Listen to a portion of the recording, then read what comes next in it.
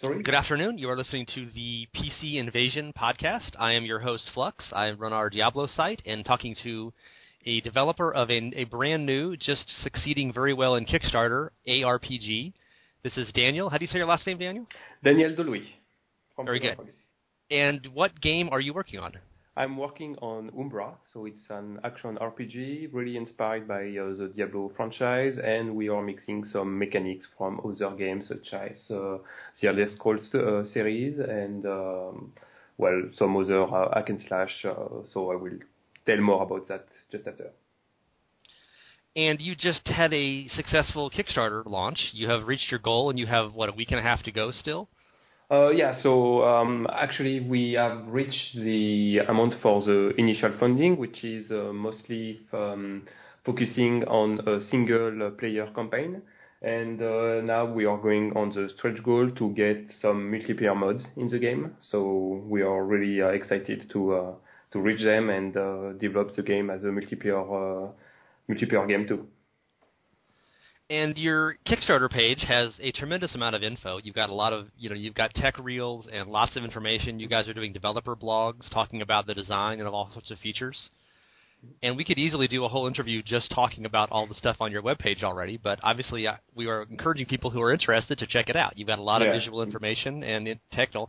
And I don't want you just to read your Kickstarter back to me live, right? That would be kind of boring. So, but just, briefly speaking, for people who don't know anything about your project, how long have you been working on it? What's your background in this? You've had years of work into this. It's not like you just threw up some concept art and said, hey, give us money. Yeah.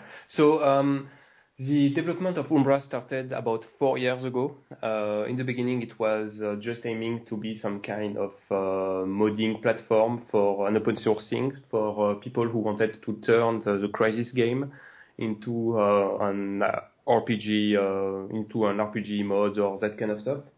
And actually, the more I developed the game, the more I started to orient it into an action RPG system, and simply because that was the kind of game I enjoyed the most. And finally, it started to become a real project once all the team members, because in the beginning I was alone doing that, and then some team members joined me, and we started to develop it as a real title, since we had some story we wanted to tell, etc. So that's how it started.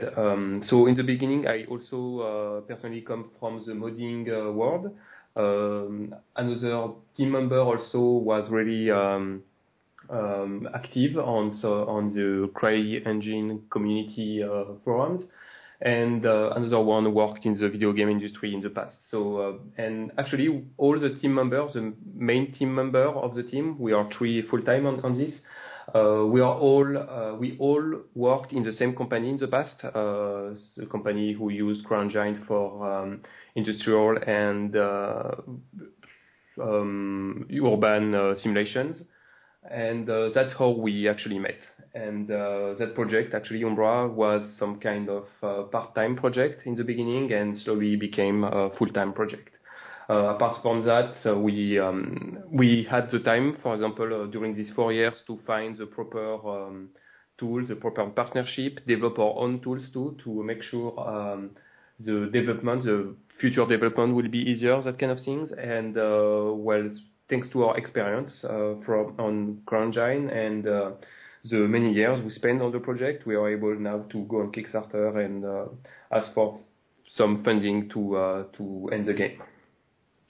I'm sure people can tell from your accent that you are French. Yes. Are you guys there's not a lot of French major gaming development, at least not that I'm aware of. Is there a community of French developers that Americans might not know more about? Actually, there is a lot of French developers in France. Where we have like studios like Arcane, we have studios like Dontnod. We have actually some big game developer in France, and there is also a lot of small indie company actually. But it's a bit underground, of course. But there is a lot of very cool projects. For example, Swing Submarine, which is another company in France. One company I like is Cyanide, because they developed the Blood Bowl game. So it's quite a big company, Cyanide, but I'm mostly focusing on one or two of their games, which I really like, which is the adaptation of the Blood Bowl game on computer. So there is actually quite the scene in France. People probably just aren't aware that, where games are developed so much. There's so much, it's like almost every game comes from the U.S. People just kind of assume they're made in California, but that is not necessarily the case. Not all of them. Yeah, certainly a Path of Exile is New Zealand, so that's right. Speaking of other ARPGs, so that was my next question. So how did you decide to make an ARPG from an engine of a game that's basically an FPS? Are you a big fan of the Diablo series? Other of course, foundational ARPGs you liked in the old days? Actually, I play a lot of various games, and actually RPG is of course one of my favorites. And I tried to find, in the beginning, Umbra, the idea from Umbra comes with this idea of creating some kind of modding platform. And in the end, the more we were developing it, the more ideas we had for game mechanics, for the universe, that kind of things. So we started to implement more and more of our own content on top of the actual basic system we wanted to have. And that's pretty much how the game was created. And so in the main game, I would say that were influenced for Umbra, I would say Diablo 2, of course. Diablo 3 mostly for the quality of action it has. The over-the-top particle effects, that kind of things, which are really, really nice. I would say Path of Exile also has a lot of influence. Actually, basically, our potion system is really similar to theirs. When we wanted to develop our own potion system, we just look to a lot of possibilities, and we just end up saying, okay, that one is much better than any other game. So we pretty much choose to use it, and we are going to implement some mechanics on top of that. For example, the ability to customize them thanks to recipes, that kind of things, which is coming from other influence like Elder Scrolls game. So what we tried to implement in Umbra also is to have like a very free development for your character. So it basically means that we want players who want to play, for example, a barbarian in the middle of an horde of undead to be able to do so. So we have mechanics to balance basically the gameplay to make sure that you can't use, for example, as many fireballs as you want and barbarian skills easily just for free. So we basically have a system with 3 resources: rage, stamina, and mana. And when, for example, you gain rage by attacking enemies, you lose some mana and some stamina. So in the end, the game balances itself, and you have to be careful in the way you play. Yeah, that was my next question about the character creation stuff. Okay. So it looks very free form. I mean, you're only, due to, obviously with a small team, you can't make, it's not Diablo 3. You can't make 5 different characters, totally different graphics, at least not to start with. So there's basically one character type, and one of your stretch goals is making a female version of it. Yeah. But you're not just, it's not like you're some game from the 80s where all you can do is swing a sword. You've got lots of different spells and stuff, and your character, as you were just saying, you can choose to specialize in different kind of skills. Yeah. And play it as as a melee tank or as more of a caster, that kind of thing? Yeah, actually, so there is 2 different things to consider. We make a big difference between the character building, which is really large in Umbra, and the visual character personalization, for the basic shape of your character, which is a bit more limited, simply because, as you said, we're not Blizzard, so we can't create tons of various heroes. We have to save money for enemies too. So the thing is that so for the basic visual appearance of your character, like his face, his hair, his beard, for example, we have some few customization possibilities. Because also from my own experience in the game, usually once you have like an armor on your character, you don't really care about how your character will look in the end. You just do some adjustment on colors for your gears, that kind of thing. So with the isometric view, it's kind of pointless to have like facial modeling anyway, right? Yeah. So we just have like what was that? It's like beard. Skin color, just a few variation, hairs, and they're really limited with the initial funding, and it will be a bit. We will add the female character because that's a popular demand, but we will add it as a stretch goal because we wanted to have like the minimal amount of money we needed to create the game, the basic gameplay system for the game, that kind of thing. And female character in some way is a bonus to that. So that's why we put it as a stretch goal. Now about character building, on the other side, we are much more free and much more open. So the thing is that there is like let's say 3 layers of powers in Umbra. Actually 4 in some way, because you can, for each level, you will be able to affect points into the 4 stats of the game, which are really close to Diablo. So there is strength, dexterity, constitution, and magic, basically. And each of these points will have an impact on your character in the way that, for example, if you have a lot of strength, you will be able to automatically passively stun your enemies when you hit them, for example, if you use blunt weapons. If you have like a lot of dexterity, you will be able to dodge better, that kind of thing. Constitution will maybe increase your armor according to your health points, that kind of things. So we have every point you will actually put in a stat will really affect your character. Then we have the passive skills. So passive skills can be something very classical. It can be like more movement speed, more chance to have gold, more chance to get magic items, sorry. And the more we actually have several trees where you can put points in, and the more points you put in the trees, the better will be the new power you will unlock. And at some point, you will be able, for example, to get new skills in your spell bar. I mean, the active skills, the skill you can use. During the gameplay, par default, you can use 6 different, and one passive skill is getting 1 or 2 more. You will be able, for example, to have 200 weapons in each of your hands, for example. You will be able to have several mercenaries. So there is actually a pretty fun system in Umbra with the mercenaries. They actually take a percentage of your gold. So if you have several ones, they will take more percentage of the gold you get. And you will be able to do a lot of other things thanks to the passive skill. Then we have the active skills. So the active skills are looted as books, just like in Diablo 1. I really like these mechanics.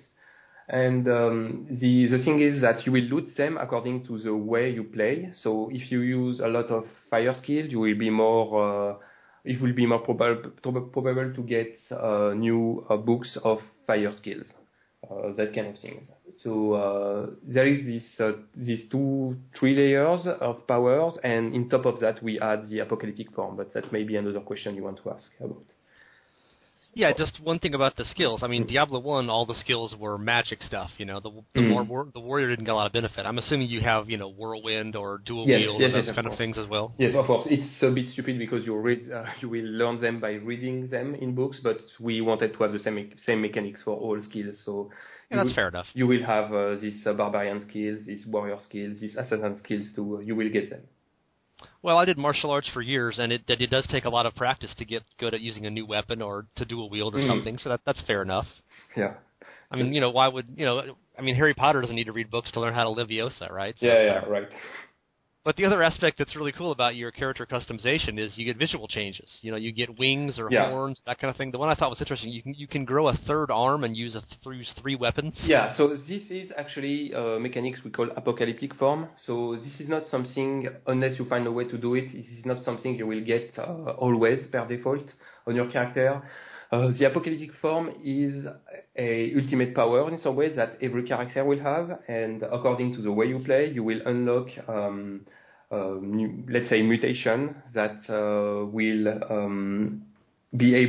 will be able to use this mutation, 3 of them, to create your apocalyptic form.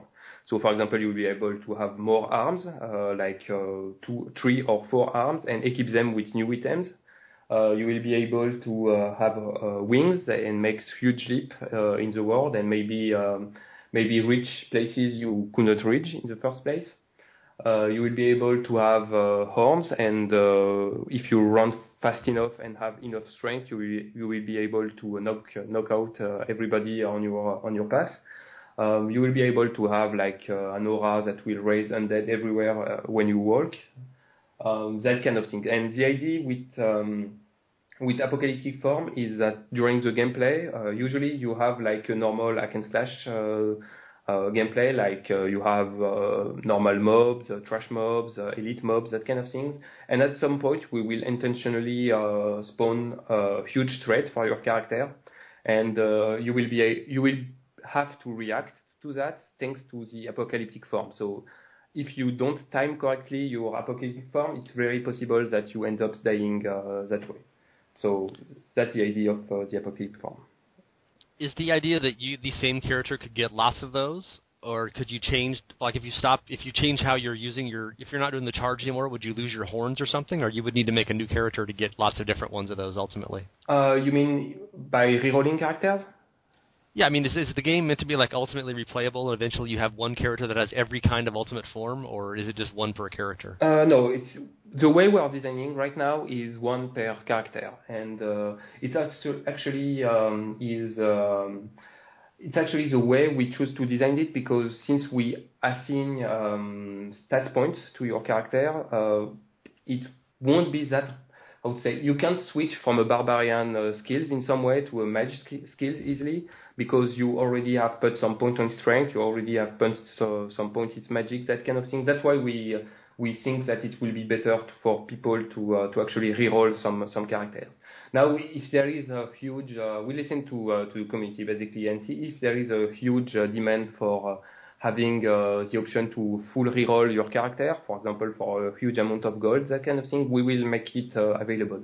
But that's not the first direction we want to have. We want people to build their characters the way they want, and in some way assume it, in some way make sure they push it as far as they can, and maybe restart from scratch if they didn't like it. For the low-level gameplay, you will be able to reroll your stuff, just in case, but at some point it will be permanent. So a little more of the Diablo 2 style, where you actually build a character to a purpose, and you can't just respec completely like Diablo 3 or more other recent games. Exactly. So the last question on that issue is balance. I mean, you have amazing lots of the horned aspect and the charging and the wings and all this stuff. It's not totally a multiplayer game to start with, so you don't have to worry about every single person being exactly the same. But it does seem like it's going to be a real challenge to get all these different powers and to keep them roughly in the same area of effectiveness. It will. That's for sure. It will.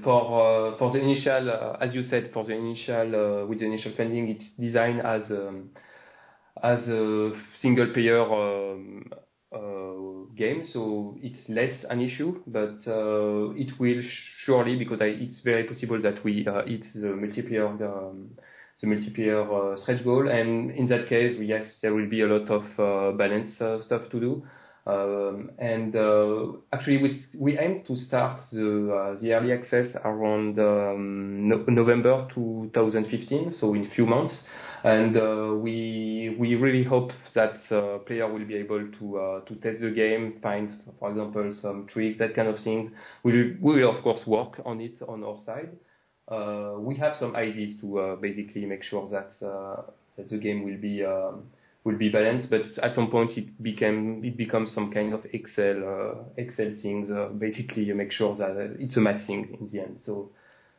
There will be a lot of work to do. We are aware of that. So, and of course, people like being powerful characters. Of course, that's something that the Diablo 3 devs took an amazing amount of time to realize that. But the 5 most popular class builds in the entire game have been in the current patch for the last month and a half, and they're all moving really fast and killing really well. And it turns out people love having really powerful characters.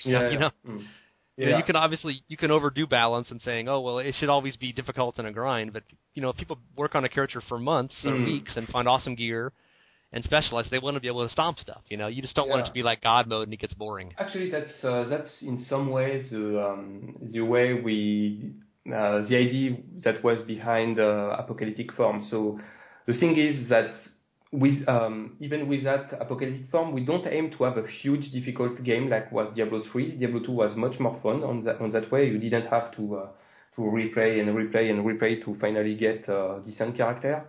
You had to, of course, replay a bit, but not as much as in Diablo 3. And actually, the real difficulties is supposed to come with this huge threat we will generate and the way you will use your apocalyptic form.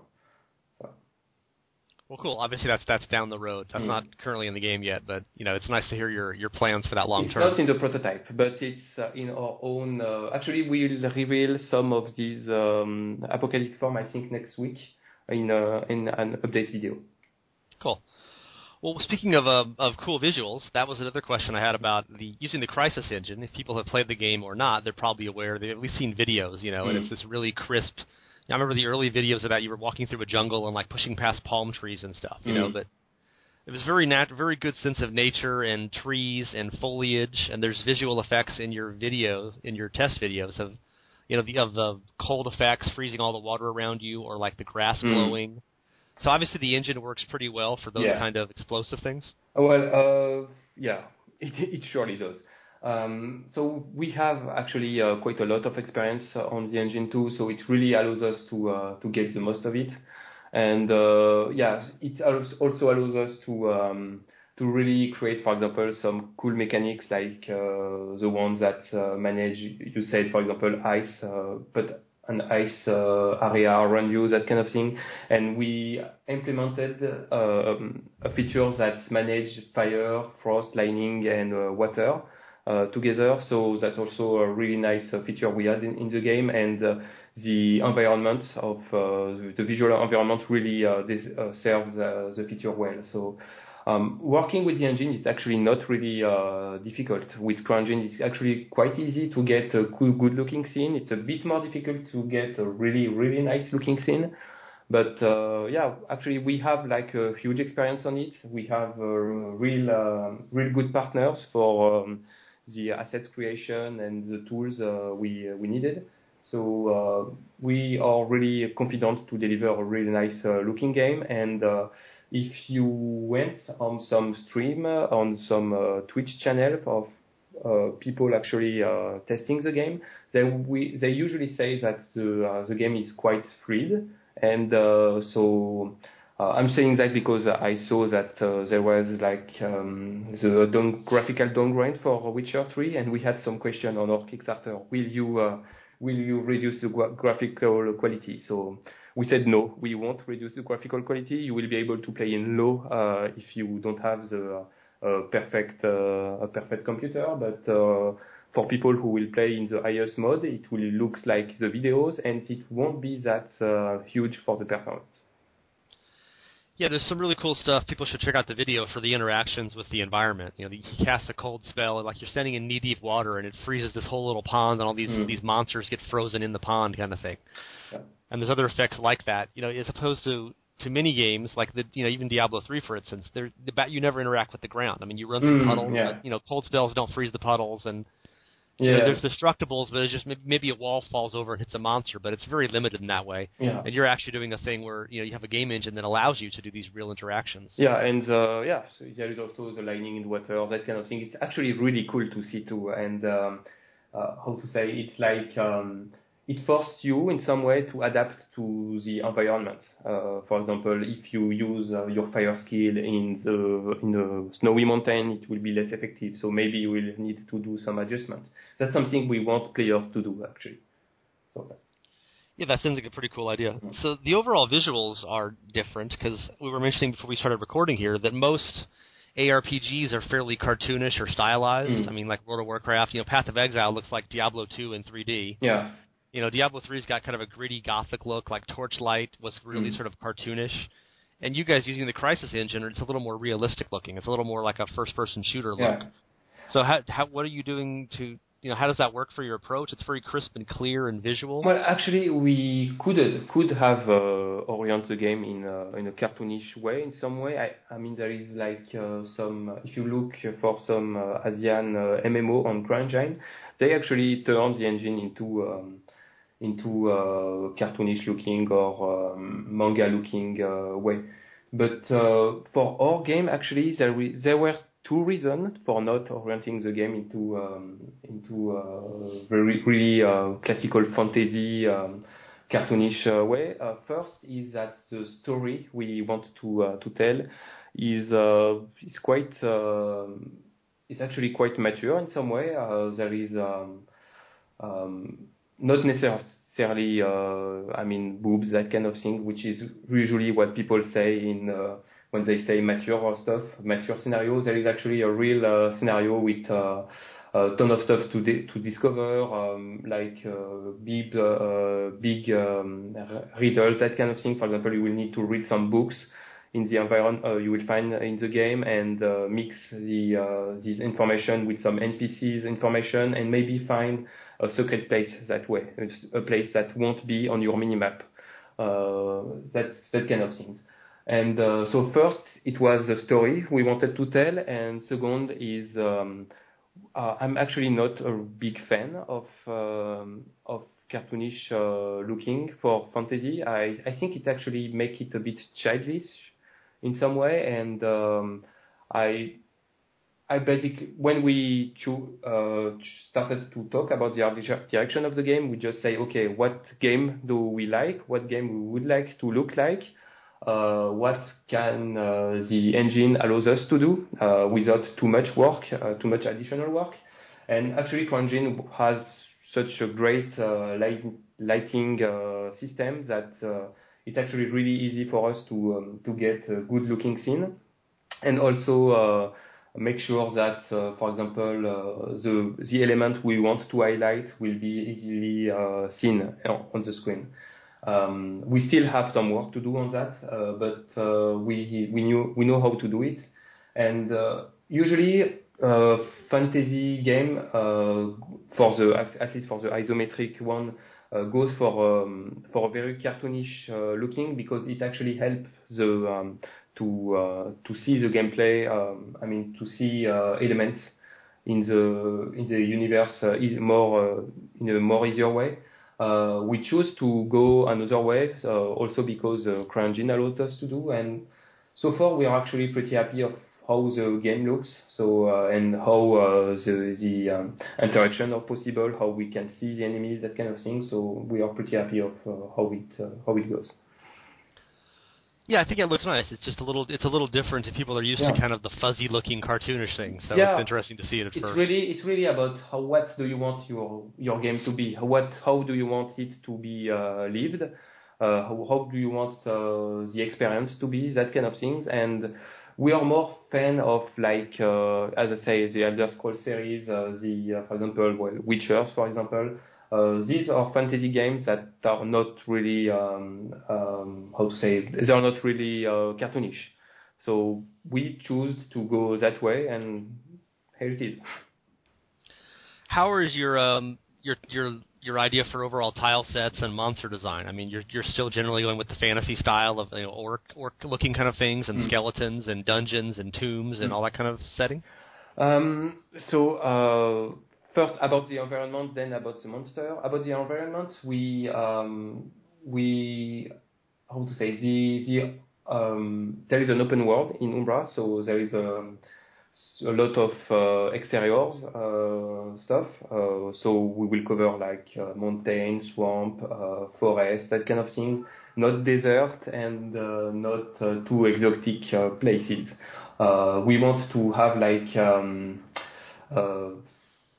almost, maybe some stuff you can see in movies like Lord of the Rings. That's actually one of our main visual reference, and we have like also some interiors. So the idea for the interiors is that they were built by human civilizations that had technological advance, so you can expect some kind of semi-technological things, close to steampunk, but not exactly steampunk, that kind of things. And of course, there will be like some creepy places, but we don't want to go too creepy, simply because we think that Path of Exile actually did it pretty much and did it well. So we won't really bring anything new if we go that way. except for another engine. So that's why we went in our own really art direction. There will be some creepy place, but only, for example, for the boss fight, that kind of thing. About the monsters now, the universe of Umbra is mostly populated with humans, and there is like mutated humans also, some degenerated one. There is a lot of undead too, that kind of things.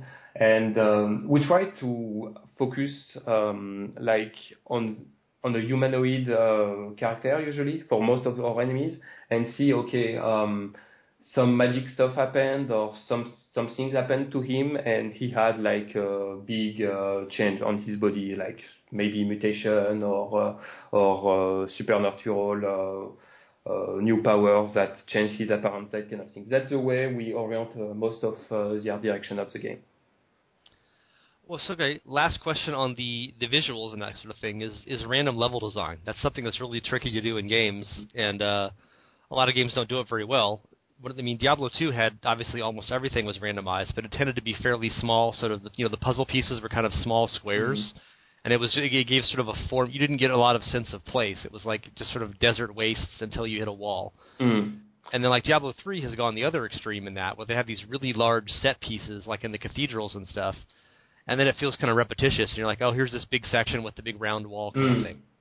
So do you guys have thoughts about how you're handling your random level design? We actually have released a video about that on our last Kickstarter update. Well, actually we are pretty much in the middle of these two systems for two reasons. First reason is the one you just said. And the second reason is that since we have the CryEngine, we want to control the visual quality of what player will see. So we want to control where the lights will be. We want to control how the shadow will be cast, that kind of things. So we are in the middle of both systems. We actually have a system that how to say, we have a basic tile for every room. And on top of this room, we randomize what we call prefabs. And prefabs are a collection of walls, or a collection of lights, props, everything you can find actually in a room. And we randomize this kind of room. So there will be like some rooms. Of course, there will be a lot of room like you have already seen them, that kind of thing. Then, on top of that, we add also other randomly generated content in these rooms. So, for now, the example we gave are quite limited. But, for example, you can, in a single room, you can have, for example, in first place, you will be like, you will find a table in the middle of the room, for example, and the second time you will come, there will be like chests all around the room. So, next time there will be like barrels everywhere, that kind of thing. That's the way we randomize the levels, and in the end of that, there is one visual variation we can add, which is basically putting decals on the walls and decals on the ground. So you can add dust on the ground, blood on the walls too.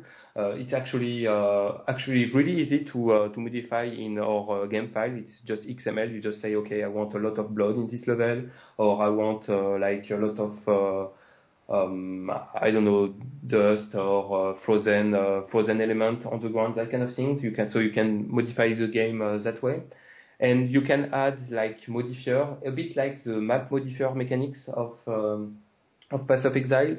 So you can add a mechanics where, for example, the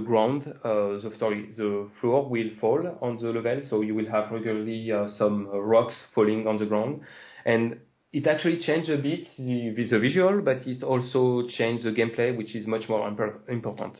So, for example, one single level can have the floor falling, or the next time you play in the similar dungeon, you will see that there is fire everywhere, and you will need to avoid the fire, or you will take damage, that kind of things. So that's the idea we did. That's the way we decided to create our level generation system, and if people get their hands on the CryEngine editor, it's a Crytek product, so we don't redistribute it directly.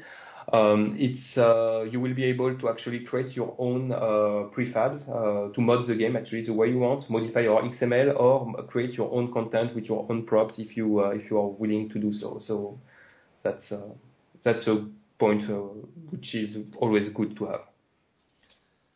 Yeah, that leads into my last question: is what is your you mentioned people could do their own modding on it. What are your long-term plans on this? I mean, are you planning on adding to the team? I mean, if all goes well. Do you see yourself still working on this game, multiple years from now, or is this sort of a shorter-term project, and you want to do Umbra 2 or something? If we can focus on this game, it will be great. To be honest, we spent at least 4 years on it so far. So if we can go for a long time on it, it will be great. For moddings, for example, if we think that there is like a really nice content that should be added to the game, we will add it to the game. That's something we're really looking for. Since basically, for example, I come from the modding community. For example, I started on Battlefield 2, then on Crysis. I would love actually to have some modders to create content and then implement them in the game officially. So, and you got started as a modder, obviously, so you know what that's like. Yeah, of course, and that's something I was always frustrated. For example, on the Battlefield 2 engine, for example, I think we almost never had any contact with some people at DICE or that kind of thing. So it sucked a bit, so that's something we want to bring for people. If there is like really good looking mods, we want to bring them in the game. And of course, so actually there is already some information about that on our dev blog. So how our level generation system is created, for what are the parameters in the file, that kind of thing. So we plan to actually bring some more documentation about that. It will maybe be video, it will maybe be in a wiki, that kind of thing. It will really depend on the success of the game and how much money basically we can put in it. But that's really something we're looking at. And I mean, usually when a game is modable, there is always a small community or a big community that is built around it. And since we are using the CryEngine, if people get the access to the CryEngine, they will be able to do a lot of stuff with our game. The CryEngine editor, it will be basically the same tools we are using for developing the game. We are using the CryEngine as a service access. So we try to make sure that the game will be available with the free SDK. So that's some technical stuff I'm bringing here. But for example, there is like the free SDK, which is totally free, and the engine as a access, which is for paid on the subscription model. We try to have a lot of compatibility with the free SDK too, for people who don't want to pay but still create, for example, new weapons, small content, that kind of stuff. Sounds pretty cool. So, last question? What is your time frame here? What is your ETA? You mentioned there's going to be a new. When are you thinking about public beta at some point? What are your goals? So, first, people who pledge I think it's $40 on the Kickstarter will get their hands on our prototype 2 months, in like 1 or 2 months, just the time to make sure we can organize correctly after the Kickstarter. So they will get the prototype and be able to test a bit how it looks. It will just be a glimpse, basically, of what will happen in the future. In the prototype, for example, there is no real gameplay balance at all. The prototype was designed for 5 minutes game session at the Game Developer Conference a few months ago. So there is no real gameplay in it, but it's already a good glimpse of what will come. And then around November 2015, we will start the alpha of the game. It will be a technical alpha in the first place, but we aim to have like weekly update, at least weekly update, and bring more content regularly, fix some balance issues, expand the world a bit every time, every update. And we aim to deliver the final game around October 2016. And the beta should start we think the beta will start 6 months before, once we will have most of the content of the game implemented. but it may change in the future. We can't be very precise about it right now. Well, I mean, good plan. I will hopefully we can check in with you guys, maybe next year and see where you're going then, and how the community interaction, as you say, if you're going to interact with the community, you will get a lot of new ideas and different concepts. And we actually had you're a small team. Yeah. You're a small team. You can't do everything immediately, but you'll make your best effort. Yeah, actually, we already we had like a lot of wish list on our Kickstarter for the stretch goal, and we actually implemented some of them in our stretch goal. So the community's ideas are actually great usually, and not always difficult to create. And that's actually a really nice addition we can bring to the game. Okay, well, thanks for your time, Daniel. Good luck with your game, and you've been listening to the podcast on PC Invasion, and we'll talk to you guys later. And that's Umbra, if you want to check it out, and we'll have links and posted links to all your material on when the interview goes up. So thanks for your time, man. It was great to answer to your question here. Thanks a lot. Okay, thank you. Good luck. Bye-bye. Bye.